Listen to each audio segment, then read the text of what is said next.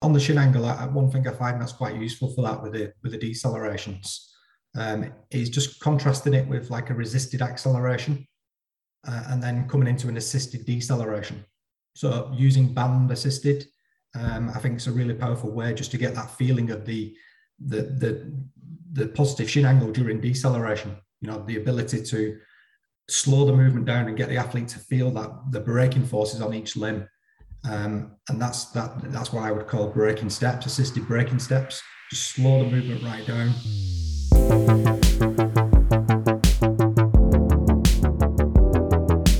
Welcome to the Pacey Performance Podcast, the podcast that dives into the philosophies, ideas, and practices of some of the best practitioners in high performance sport. This episode of the Pacey Performance Podcast is all about deceleration testing and deceleration training. So this topic, and rightly so, is getting so much more attention. And it was recently highlighted by Damian Harper, who features in this podcast at the Sportsmith Speed Conference this past weekend. And how important it is from a managing load point of view, to reducing injuries, to improving performance in things like change direction and acceleration or re-acceleration and things like that. So a really interesting topic when it comes to area when it comes to deceleration. So in this episode, we've got Damian Harper, who I've already mentioned. We've got Ted Rath from the Philadelphia Eagles, and we've got Mark Jamison from Southern Illinois University. So we have a little chat around testing deceleration, what qualities are needed for the effective deceleration on the court or field, gym-based interventions to improve deceleration, and obviously on-field interventions to improve deceleration. So if this is an area that you want to dive in on, this is the perfect episode for you. This episode of the Pacey Performance Podcast is sponsored by Hawkin Dynamics. Hawkin Dynamics is the world's first wireless force plate testing system. The Hawkin Dynamics system is built for coaches to test in the real world, not just in the lab. Capture reliable data on all your athletes in a matter of minutes and monitor their progress in the cloud from anywhere in the world. The Hawkin Dynamics force plates are wireless, portable, and trusted by teams at every level of sport. Integrating force plates into your athlete monitoring program has never been easier or more affordable. If you want to see the Hawkin Dynamics force plate system in action, head over to their website hawkindynamics.com to schedule a demo, or follow them on Twitter at Hawkin Dynamics. And also sponsoring this episode is Hydro. Have you ever tried blood flow restriction training? So for pro sport teams and athletes, Hydro is the only performance BFR brand to create pressure-validated BFR wearables that are practical, safe, and scalable, allowing you to enhance recovery and maximise athletic potential like never before. Widely used by top-flight rugby, football, cricket and motorsports teams already, in post-game changing rooms, away game travel, hotels or at home. Hydro has proven that creating their simple and effective wearables allows BFR to be delivered to athletes and squads simultaneously and safely. To find out how Hydro BFR can give your athletes a competitive edge, visit hydro.com or email the team at teamsales@hydro.com. Also sponsoring this episode is Play. Play is the leader in high-performance athletic flooring and strength equipment globally. So with offices in the US, Australia and the UK, Play provides an end-to-end experience by collaborating with organisations through their own proprietary formula to create world-class environments for coaches and athletes. Play's Achieve 18mm rubber and Attack turf have been at the cornerstone of elite training facilities for now over a decade, with the addition of the new Icon X rack range. Play are once again set to elevate the industry. On the 23rd of April 2022, Play will be hosting their first UK Lab of the year in collaboration with Loughborough University. Play will be joined by some exceptional speakers from elite sport, industry and academia with a huge breadth of knowledge and experience. Listeners and supporters of Pacey Performance Podcast are able to obtain an exclusive 20% discount using the code SPORTSMITH20 when registering at playacademy.com/play-labs-Loughborough. So without further ado, over to the episode with Damian, Mark and Ted. So deceleration becoming more and more prominent discussions, whether you talk to practitioners, whether it be social media. So hence getting you guys on to provide some information on the training and testing of deceleration, which I'm really looking forward to. So Damian, you're going to kick us off first. From a research point of view, what does it say? How important is deceleration, and what do we know about this topic? Yeah, cheers, Rob. Thanks for the invite onto this. It's a really interesting topic, I think. I'm quite biased on that as well, I think, because I've been looking at this area now for probably 7 or 8 years. So, I think it's a really important area, one which has been largely overlooked in the past. And I think there is, like you said, over the last few years, really, I think there's been a big impetus on trying to drive some better understanding of this task. So I think it'd be useful, I think, for the listeners and for me as well, just to put across what I think deceleration is before we get into the importance of it. I mean, when we look at deceleration from a movement outcome, we're typically looking at trying to improve the athlete's ability to reduce their speed with respect to time. Now, from a movement outcome perspective, obviously we want to try and increase the athlete's ability to get higher rates of deceleration from a movement outcome perspective. But it's also important, and I think this is where it's really interesting in terms of the element of braking or deceleration as a movement skill. So with deceleration, it is a really complex movement skill, and I think we've got to acknowledge that there is a real fine interplay between the limbs in how we coordinate the limbs to be able to apply an effective braking force. So that ability to be able to coordinate the limbs, to be able to switch the limbs, to be able to orientate the braking forces is really critical to, one, applying the forces, but then once we've applied the forces, being able to, and this is where deceleration becomes really important, being able to safely attenuate the forces during deceleration. So when we look at those two components, the movement outcome and the movement skill, we've recently proposed a definition based on those two factors that deceleration should be considered as the ability to reduce momentum in accordance with the objectives of the task and the constraints, whilst skillfully attenuating and distributing the forces associated with braking. So we've highlighted there's two key components that we're probably going to get into talking about during this discussion, because I think we've got the braking force control, the ability to control braking forces, but then also the ability to be able to attenuate those braking forces. And I think that's where we start to get into the importance of deceleration from those two perspectives. So we've got a performance element, but then we've got this injury risk element as well, which is where I think deceleration becomes really important. If we start to get into the importance of deceleration and why we need to train it, I always say it's important to start from the game perspective and look at the demands of the game. Some of the stuff we did quite early on in my research, I found quite fascinating, because what we looked at was the game demands of accelerating and decelerating at high intensities. And what we actually found was quite surprising, actually, that in most team sports, when we monitored it with GPS above a high intensity threshold, most team sports had greater frequencies of decelerations, high intensity decelerations than high intensity accelerations. And that was in football, soccer, most codes of rugby, Australian football, hockey. With the exception at high intensity was American football, was the only sport which had that exception. So that was quite an interesting finding quite early on in my research, which identified that decelerations are really highly frequent. And obviously those decelerations are obviously critical within, the attacking and defensive actions within team sports. Particularly from a creating space perspective or closing space down perspective, decelerations are really, really critical in that space, because we can generate really high rates of change in velocity. From a frequency perspective, very highly frequent. And then the other area which we look at with the game demands and the action of deceleration itself is the forces, the mechanical forces. And this is where deceleration becomes really distinct. from other movement actions.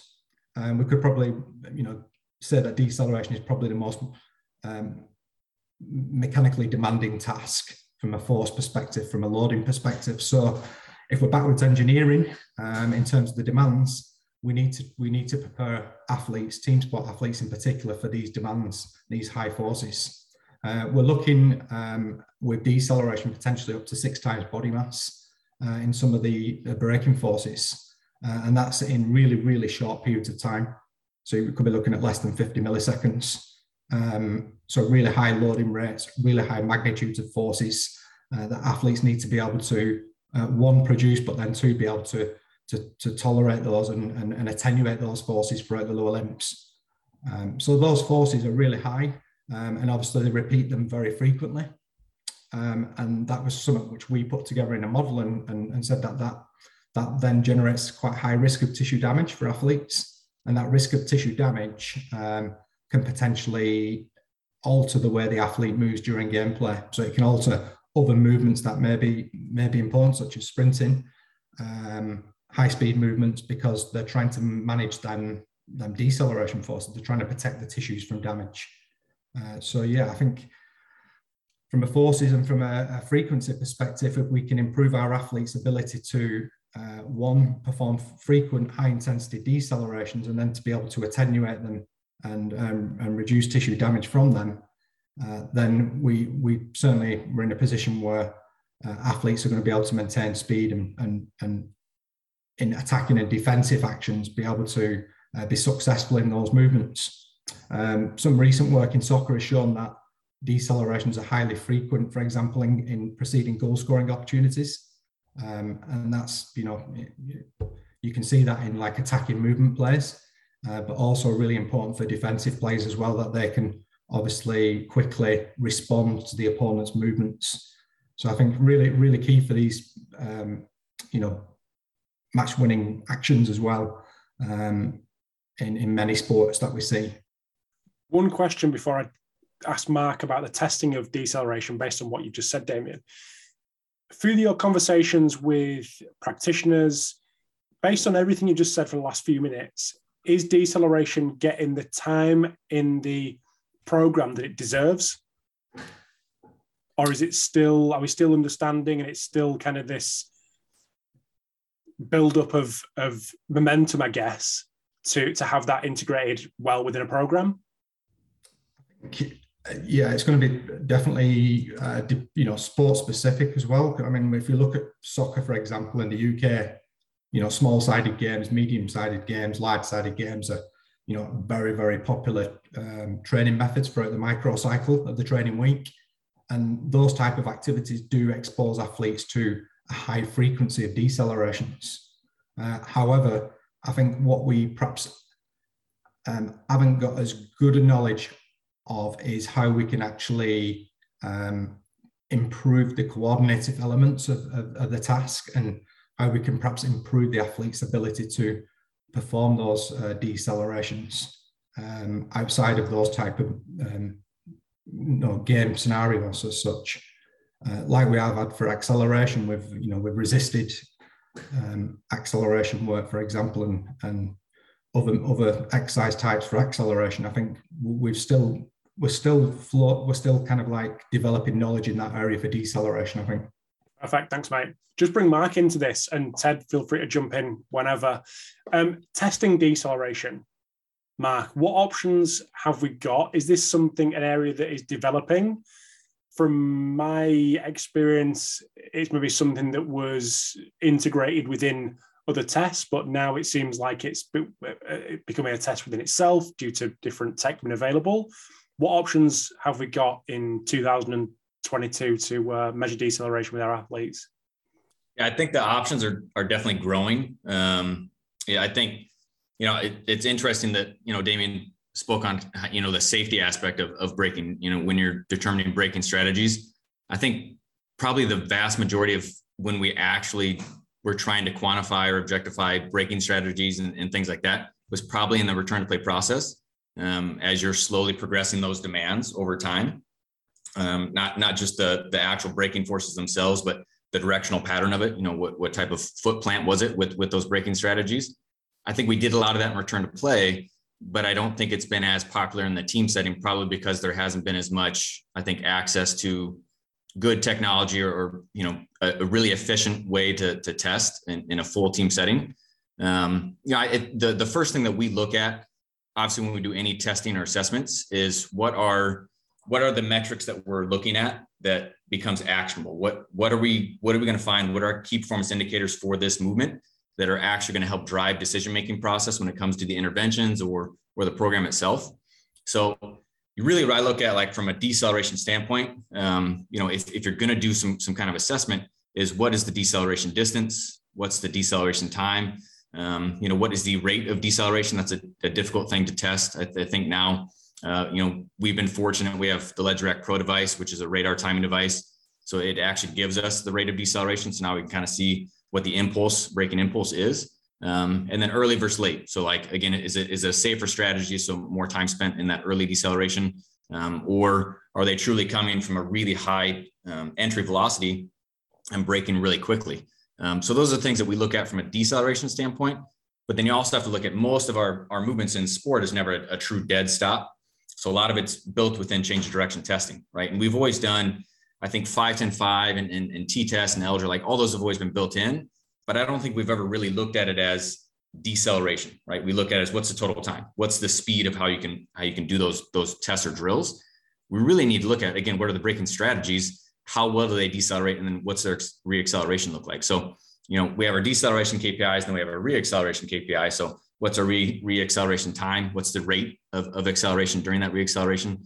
And from a testing standpoint, in a team setting, it is a little bit more difficult, but the ADA test, obviously that Damian's done a whole bunch of research on, is probably the easiest one to do in a full team setting, because we'll just have your athletes sprint for 20 yards and they don't break until 20. And then it's really easy to track what was that deceleration distance.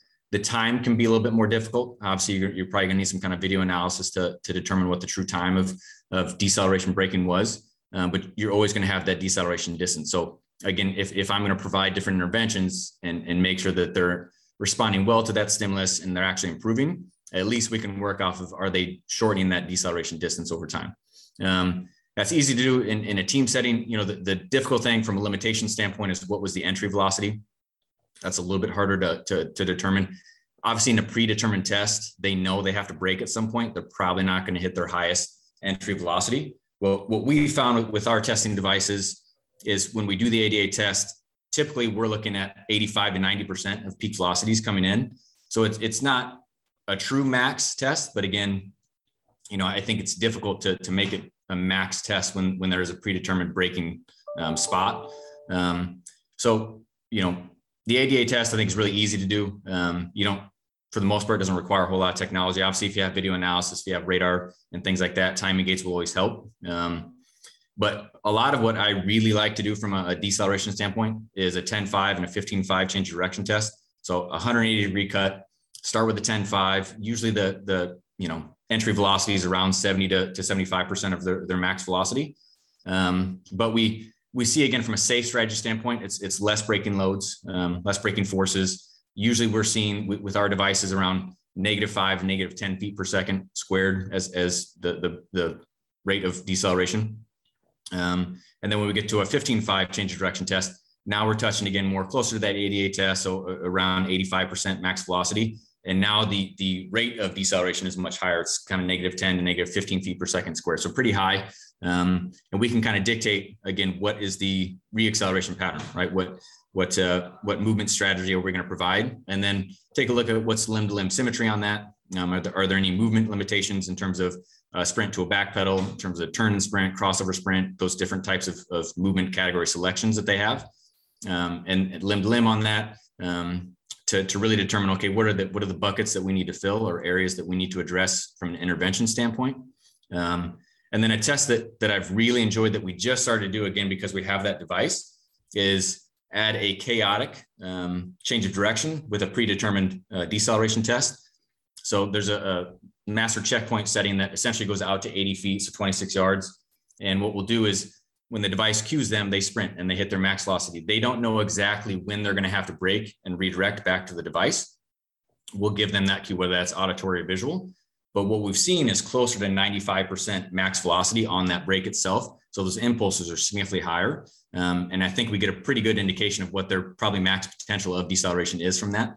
And it's usually somewhere between that, 15 to 26 yards. And then when they sprint back, they'll actually try to decelerate exactly on what the checkpoint or start position would be. So we get that change of direction plus a true deceleration in the same test. And we've seen significantly higher max velocities going into it. So again, I can compare that with the 15.5 and things like that, really just determine what are the braking strategies. And I think that really helps us if we know what our key performance indicators are for those, what are the, again, interventions that we'll discuss later, what are the interventions and why are we doing those things? Because, to your question, I think of Damian, are we training this? I don't think we train it as much as we should, because it is a really important aspect in all of team sports. But I think it's because we're not fully sure what we're looking at, and we haven't really figured out the best way to truly look at it and assess it. With those percentages of max velocity, if it doesn't hit that specific benchmark, are you voiding the test? Are you going that far?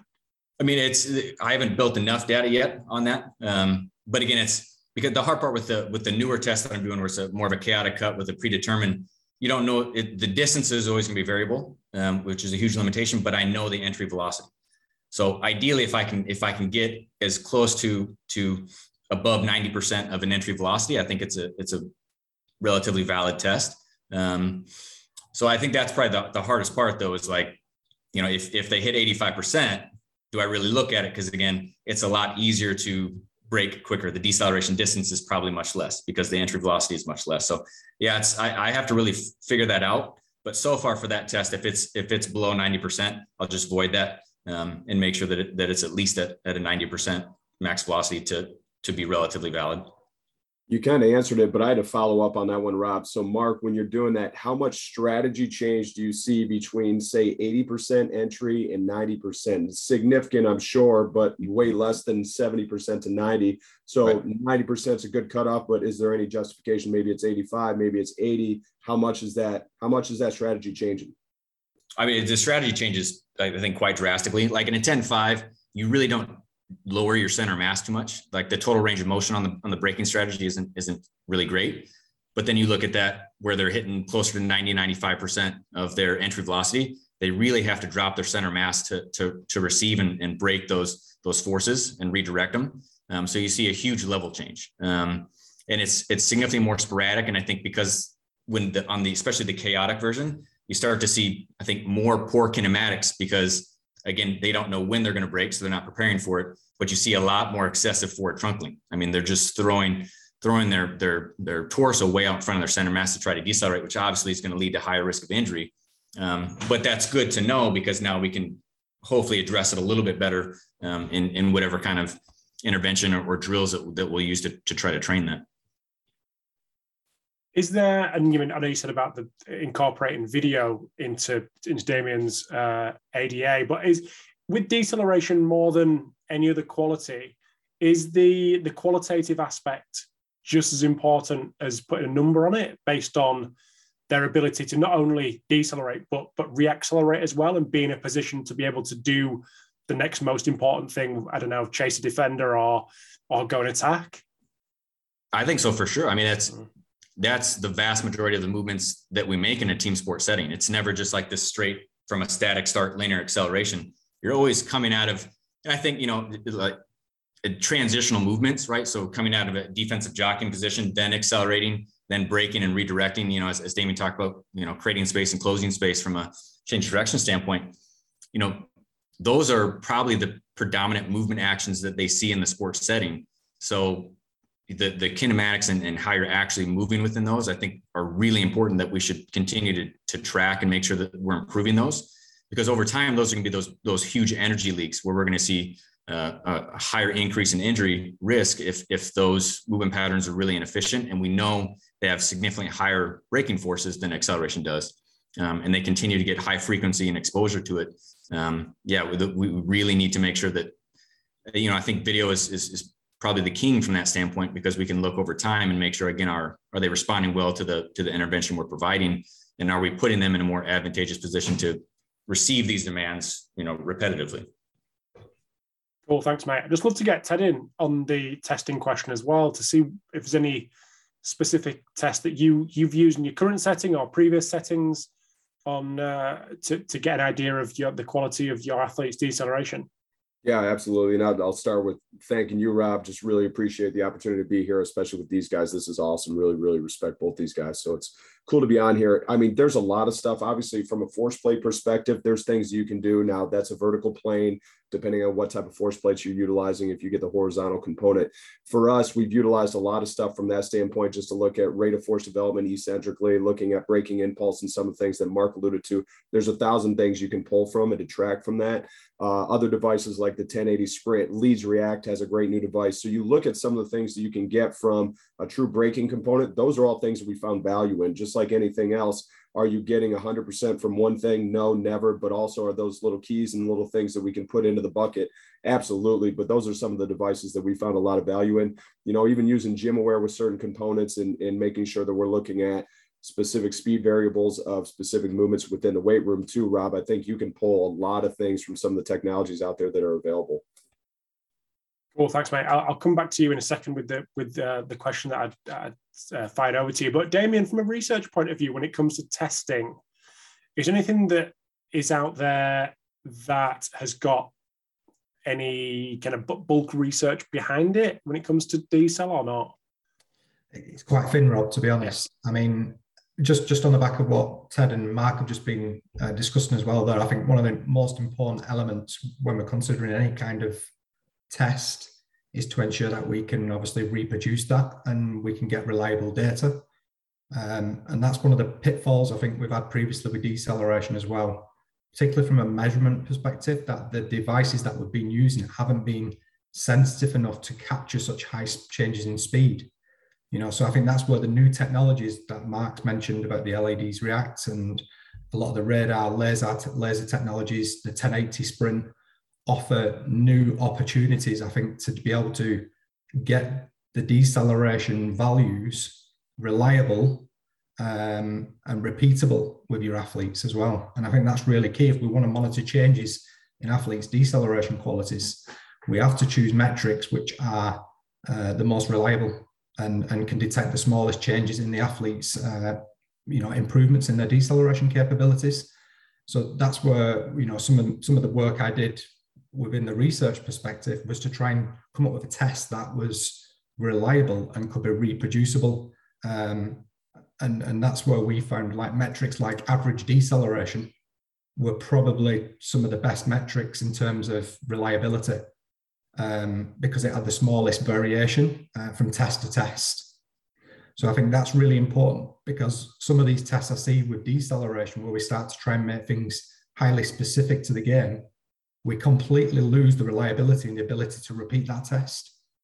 So it becomes a pointless exercise, in my opinion.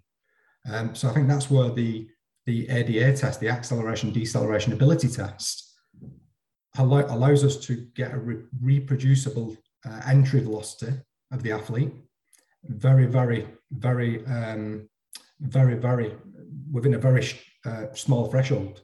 So we're looking at, with the research we did, if we had a 5% cutoff from the 20-meter normal sprinting speed without a deceleration, we were able to repeat their speed within a CV percentage of around about 2%. So we're getting very, very reproducible entry velocities and distances when the athlete starts to decelerate. Now, as we mentioned before, the entry velocity completely changes the deceleration strategies. And that's where it's really difficult with deceleration, and it's a much harder task than what we've had with acceleration, to be able to get a reliable deceleration assessment of the athlete. And I think, just summarizing what we talked about, we can do that in a linear task, or we can now, some of the work I did recently with Ola Erikstrud at the 1080 Sprint, we were able to show that the 1080 Sprint during a 505 was providing very valid results compared to a 3D Qualisys motion cameras. So we're able to get really accurate velocity data coming in and out of the change of direction, and then be able to identify the phase specific information, which is what we want with the deceleration. and the importance of being able to get the peak velocity of the athlete, the moment when they start the deceleration. I think that's critical for any reliable assessment of deceleration capability, the ability to know when the athlete has started to decelerate. I think the research is certainly increasing in that area with the more technologies that are becoming available, and I think that will be a big area. I think in the future, once we get more people utilising that and trialing these tests out with their athletes. I think one last point I would make, there's a lot of discussion around, we shouldn't be making athletes faster without knowing what their deceleration capabilities are, or don't speed up an athlete that can't slow down. Well, for me, that's where I think it becomes quite powerful, because we can start to look at the ratios between their acceleration and their deceleration capabilities to get some kind of understanding of where the maybe training deficiencies are, and whether they can slow down what they can speed up. An example of a cheater there, some of the work that was done with cheaters found that they had a 60% buffering capacity above their acceleration. So their deceleration was 60% greater than their acceleration capabilities. So for me, that's quite interesting. I think that is going to vary massively with different athletes and different positional roles. That ratio of accel to decel. Were you going to dive in there, Ted? If not, it's fine. Yeah, Damian actually touched on it, because the difference between some of the motion capture technologies and obviously what we're able to do with like 1080 sprint, and even a guy you've had on here too, Rob JP Brand, you look at some of the things he's been able to do with the 1080. In an ideal world, you strap them to a 1080 or a Leeds React and you run them into a motion capture system, because some of the new cameras that are about to come out, some of those 8K cameras, Kinetrax is a company that's coming out. They're doing a lot of stuff in baseball that's got incredible potential. You look at that in an ideal world, because going back to another point Mark made, what's the ultimate goal? What are we trying to accomplish with deceleration? Well, once you decelerate, you're attempting to decelerate, control your body in opportunity to go into your next movement, which is the next most important movement. So for me, getting them into that position, being able to see the sequence, see joint angles, and then it goes into 1,000 different rabbit holes. We just increased this athlete's dorsiflexion by 10 degrees. Okay, what angles is he allowed to get into now? What's the center of mass look like coming in and out of this cut? So I think as you start to look at the technologies and testing opportunities that we have, it's exciting to think about what's coming, but we got to get a handle on where we're at right now. And those guys make great points to that. So we're just going to take a very quick break in the chat with Damian, Mark and Ted. So in part 2, we have a little chat around, or big chat around, gym-based interventions to improve deceleration, and also on-field interventions to improve deceleration. So really interesting part 2 coming up.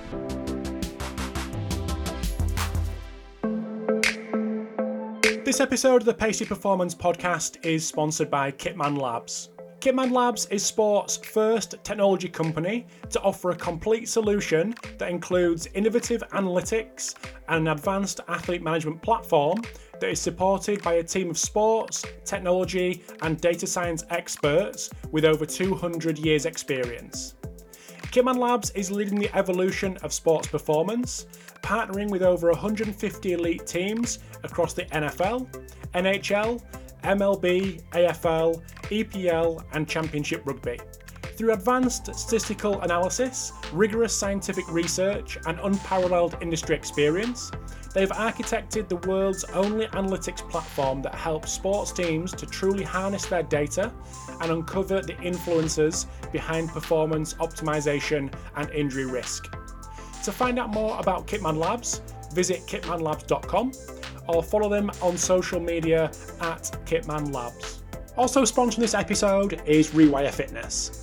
While we all know it's important to develop athletes' mental skills, it's often challenging for coaches to figure out how to apply these strategies. So Rewire Fitness is the ultimate coaching solution for helping athletes develop their mental fitness and gain an advantage over competition. The platform integrates evidence-based tools backed by neuroscience and sports psychology, as well as protocols used by NASA and the Navy SEALs to help athletes enhance mental performance and improve readiness, recovery, and resilience. With daily insights into each athlete's readiness, you can identify trends, prevent overtraining, and make informed recommendations with ease, resulting in improved team performance.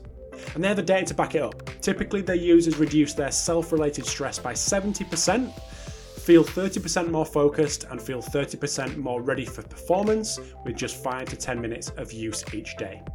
By implementing Rewire in your coaching practice, you can also support a culture of health and wellness, proactively working to prevent athlete burnout and overtraining. Prioritizing mental wellness and performance is key to success of any team, and Rewire Fitness is the solution to achieve it. Learn more and schedule a demo at rewirefitness.app/Pacey.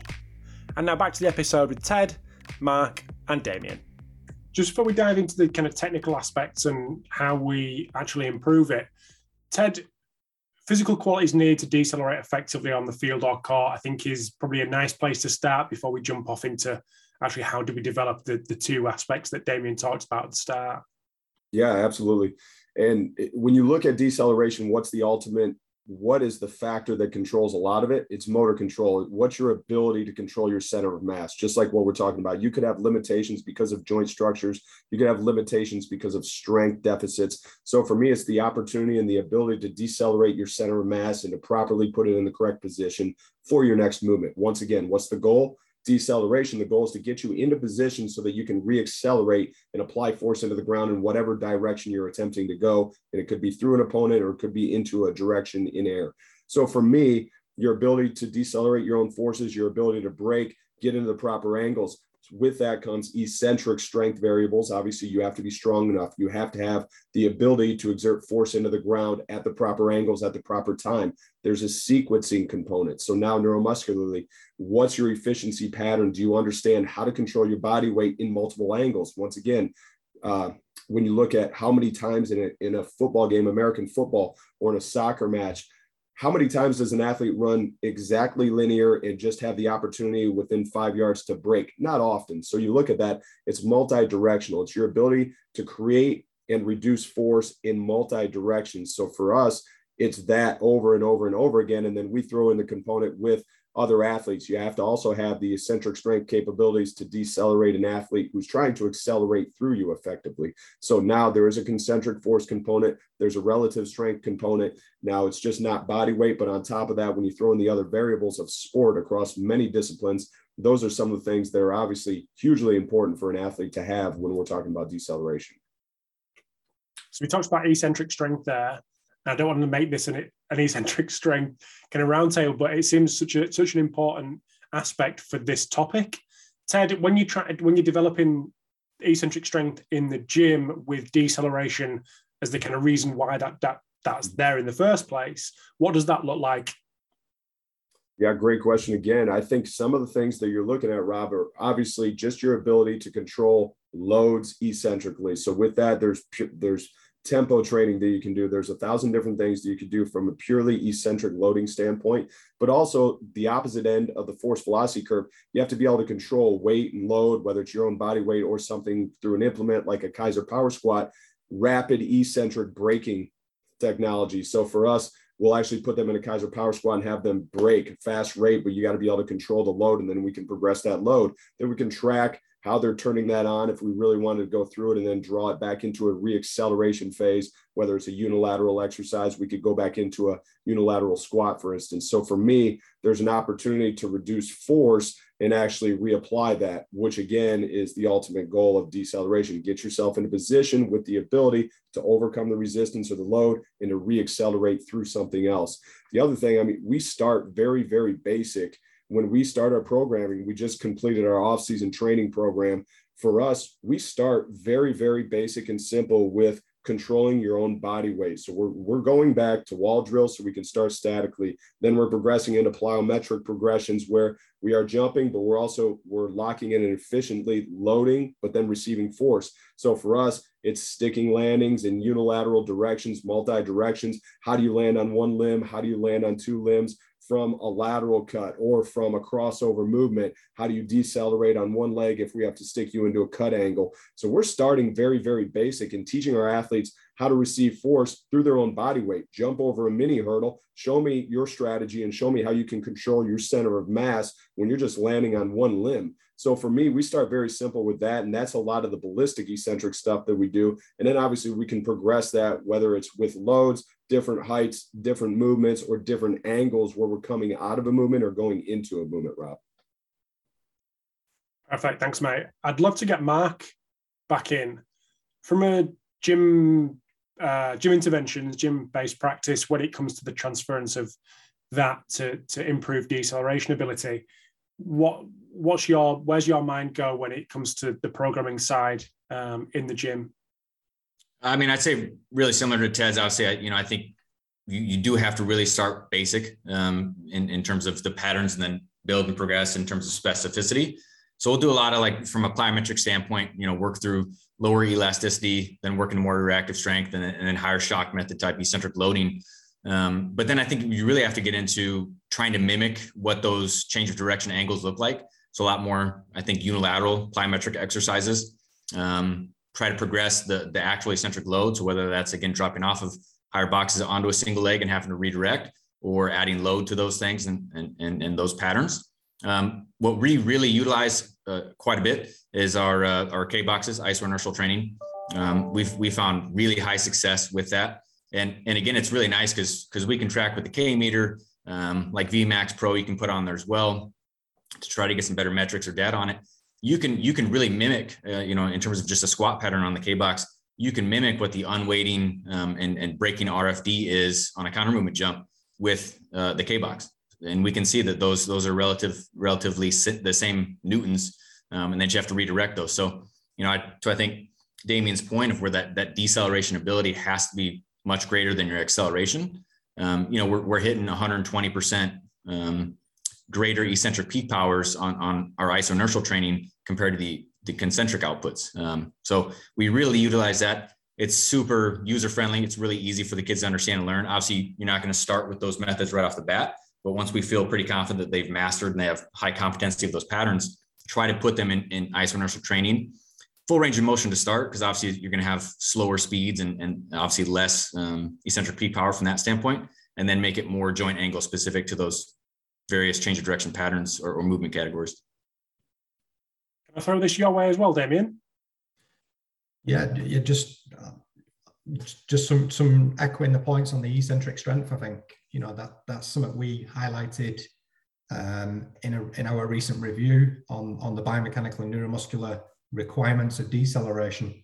That there's certainly specific eccentric strength qualities that are needed for deceleration, and we highlighted eccentric peak force, eccentric velocity, and eccentric braking RFD, or eccentric deceleration RFD. So training strategies in the gym that can target those qualities, I think, are really, really important. And Mark and Ted have touched on a good number of good examples there. I'm also a big fan of flywheel technology to be able to give that eccentric overload, and I think that's a key part of the training strategy, is that eccentric overload element, to try and get that added eccentric to augment the eccentric forces and increase the ability for that athlete to be able to resist and control those eccentric movements. So I think flywheel for me is quite a specific stimulus there, because the athlete's trying to resist that downwards movement, whereas normal traditional load, you're trying to control the movement, more controlling that movement down rather than trying to resist it, which is quite specific to deceleration.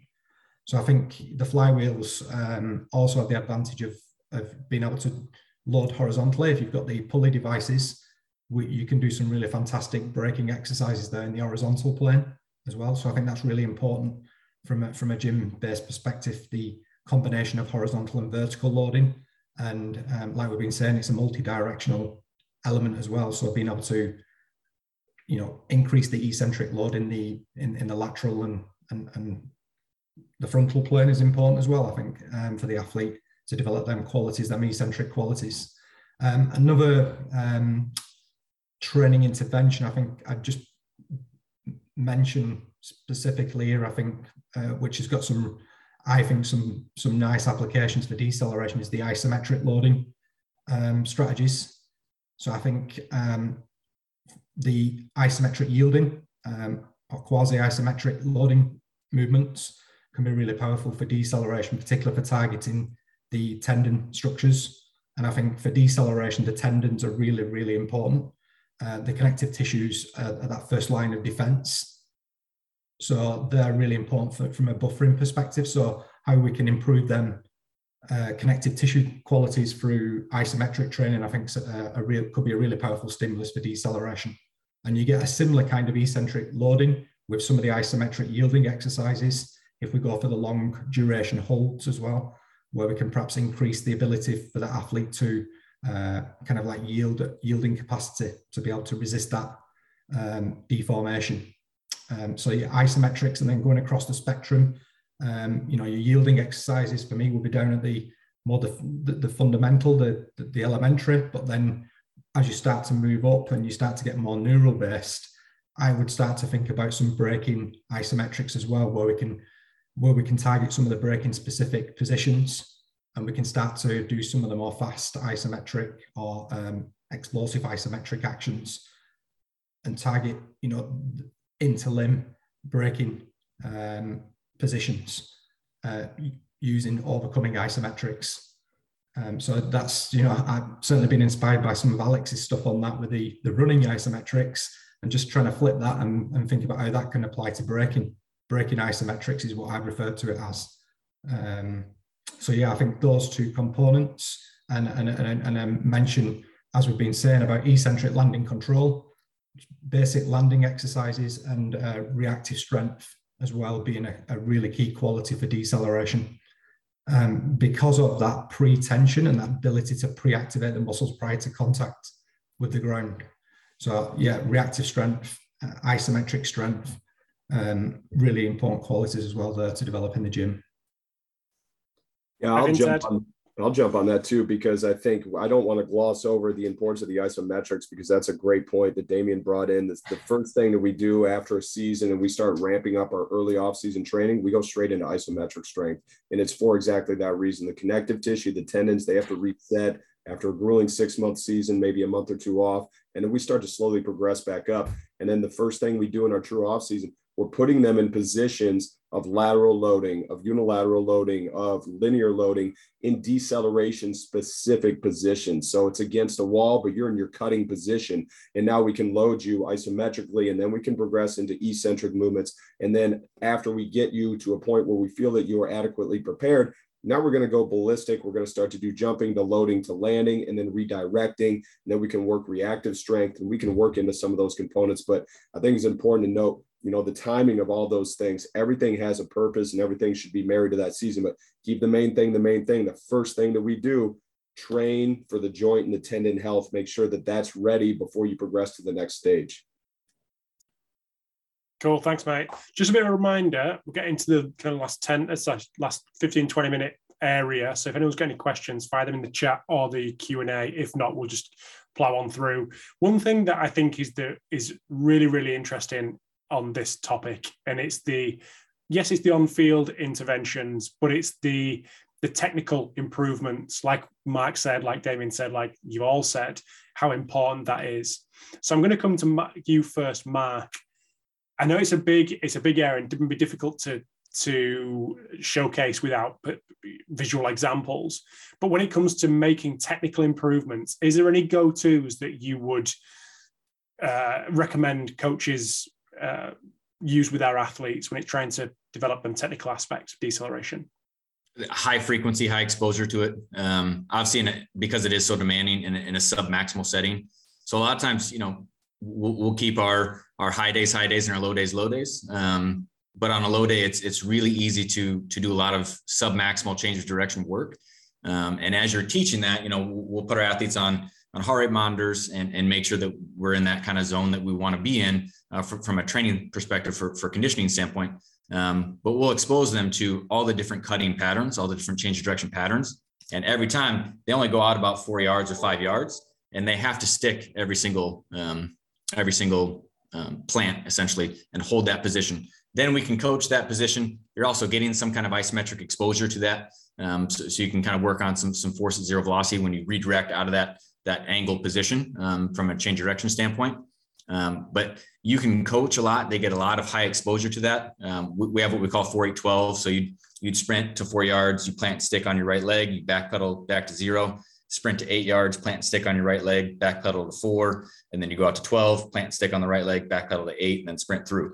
We can do that on a whistle. It can be cadence, and we can really coach it. And we get, as a coach, can see those different patterns, those different angles to make sure, again, we don't have excessive trunk lean. We can make sure there's not this huge deviation of center of mass as they roll through from a plant position. If they stand straight up to backpedal, that's obviously not a very advantageous position to be in. And then you're redirecting that center of mass. That's just energy leak after energy leak. So really fatiguing from that standpoint. So that's a go-to for us. We do that, sprint backpedal, shuffle, turn and sprint, crossover sprint, or lateral run positions, and just really stick every single plant, at the 4, the 8, and the 12, to be able to see those angles, to be able to coach those and get more of that just kinesthetic awareness for those athletes. Because if you do everything fast, they have no idea. You say, how'd that feel? Or, did you feel like you had control and you could redirect in any position from where you're currently at? Do you feel like you have control of your center of mass?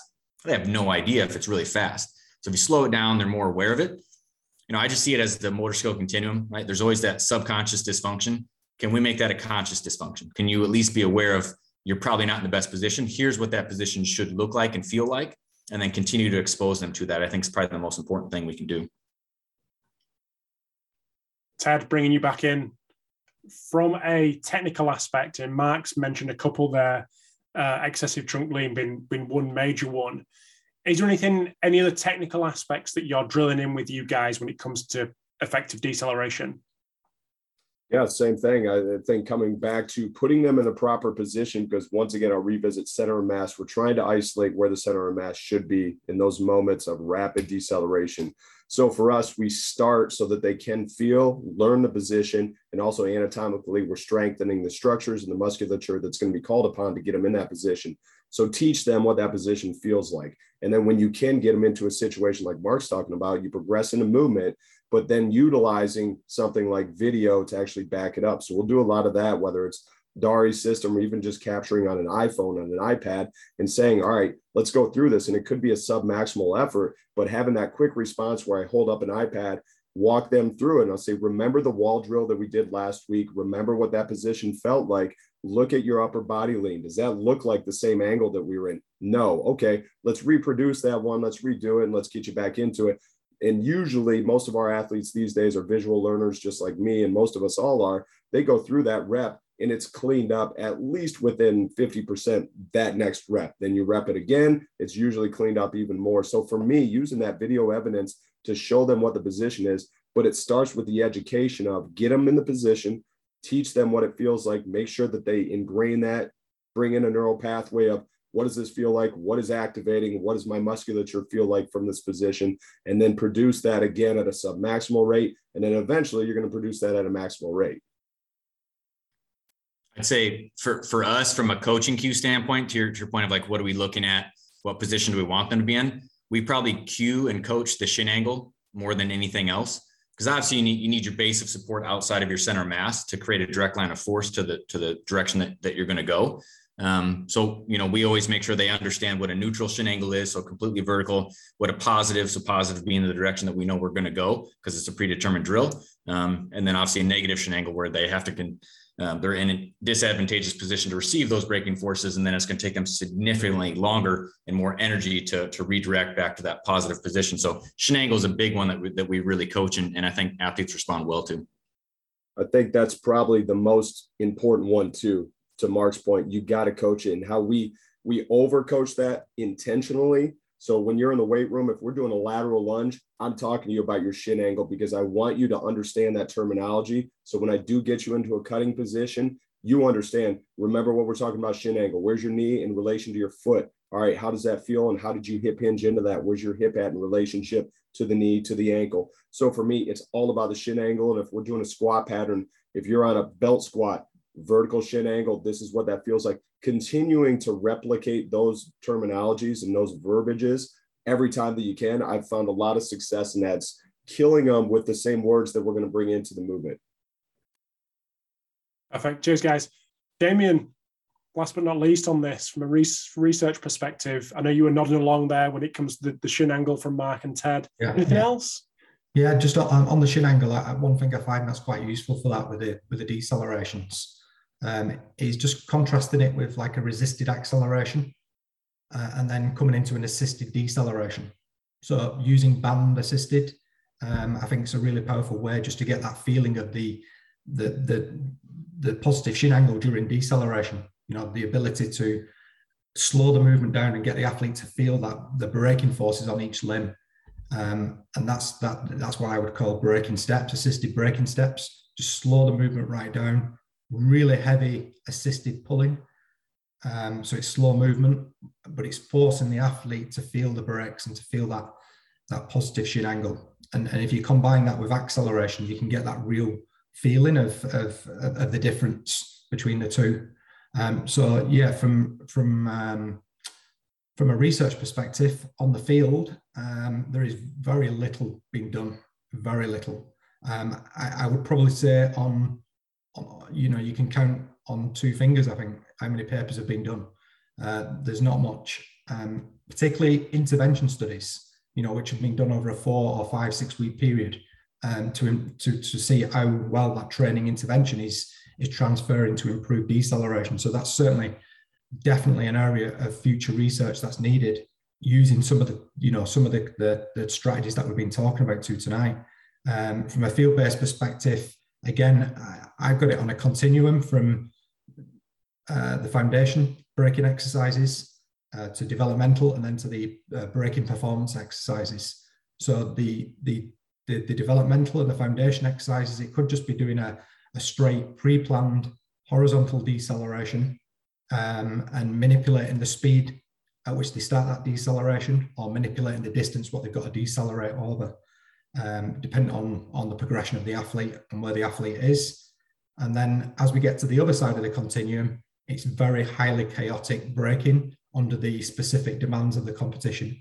So can they then use those deceleration qualities in highly specific movements, such as small-sided games, or unanticipated reactive deceleration drills that you can set up as a coach.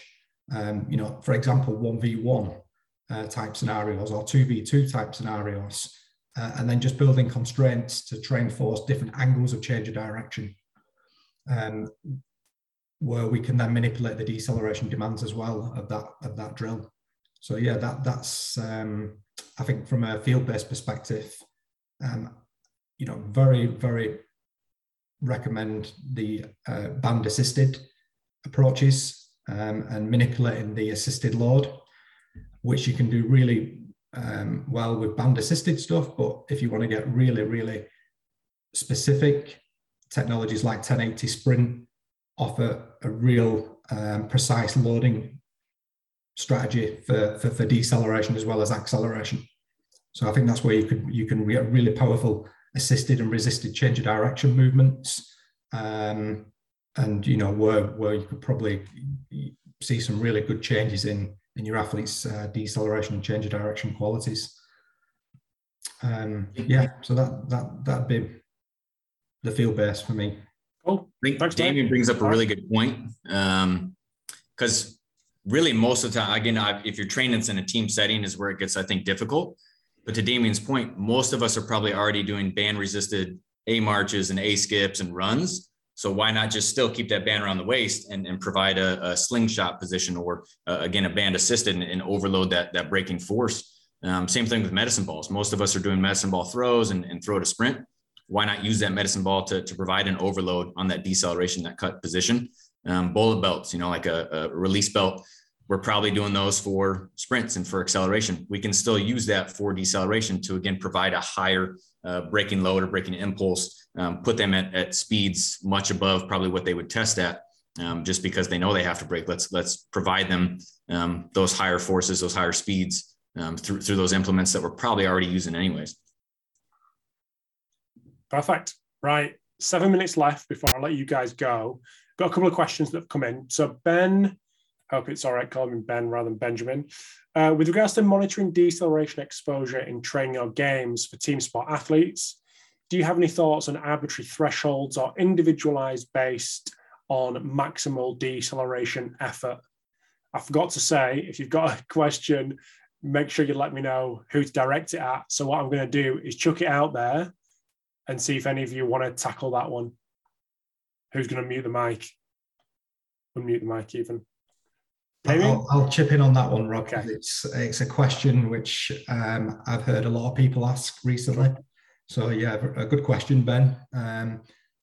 And again, I think it's a really important question because obviously we've talked about the forces that we're seeing in deceleration activities. We talked about the frequency. So it's a really important that we get this monitoring precision and get it right on an individual basis. The arbitrary thresholds, I think, is where I see most of the work at the minute. Typically using frequencies above for high intensity decelerations, above 3 meters per second squared, typically. And I think that probably is, I don't think it's a bad threshold, to be honest, but I think as we've started talking about tonight, we can probably see some decelerations up at 8, 9, 10 meters per second squared, depending on how you measure it. And I think this is the problem with GPS in terms of the differences which GPS devices have got in terms of how they're quantifying deceleration. And it's a massive black hole, really, in terms of the differences that are existing at the minute and how that deceleration count is being counted.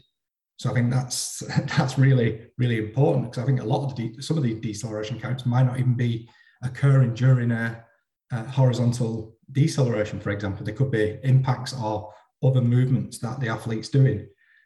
So I think from a relative perspective, I think it would be nice to see some work in that area, but it is really, I think it's a lot harder than acceleration in terms of making it relative to a maximal acceleration capacity.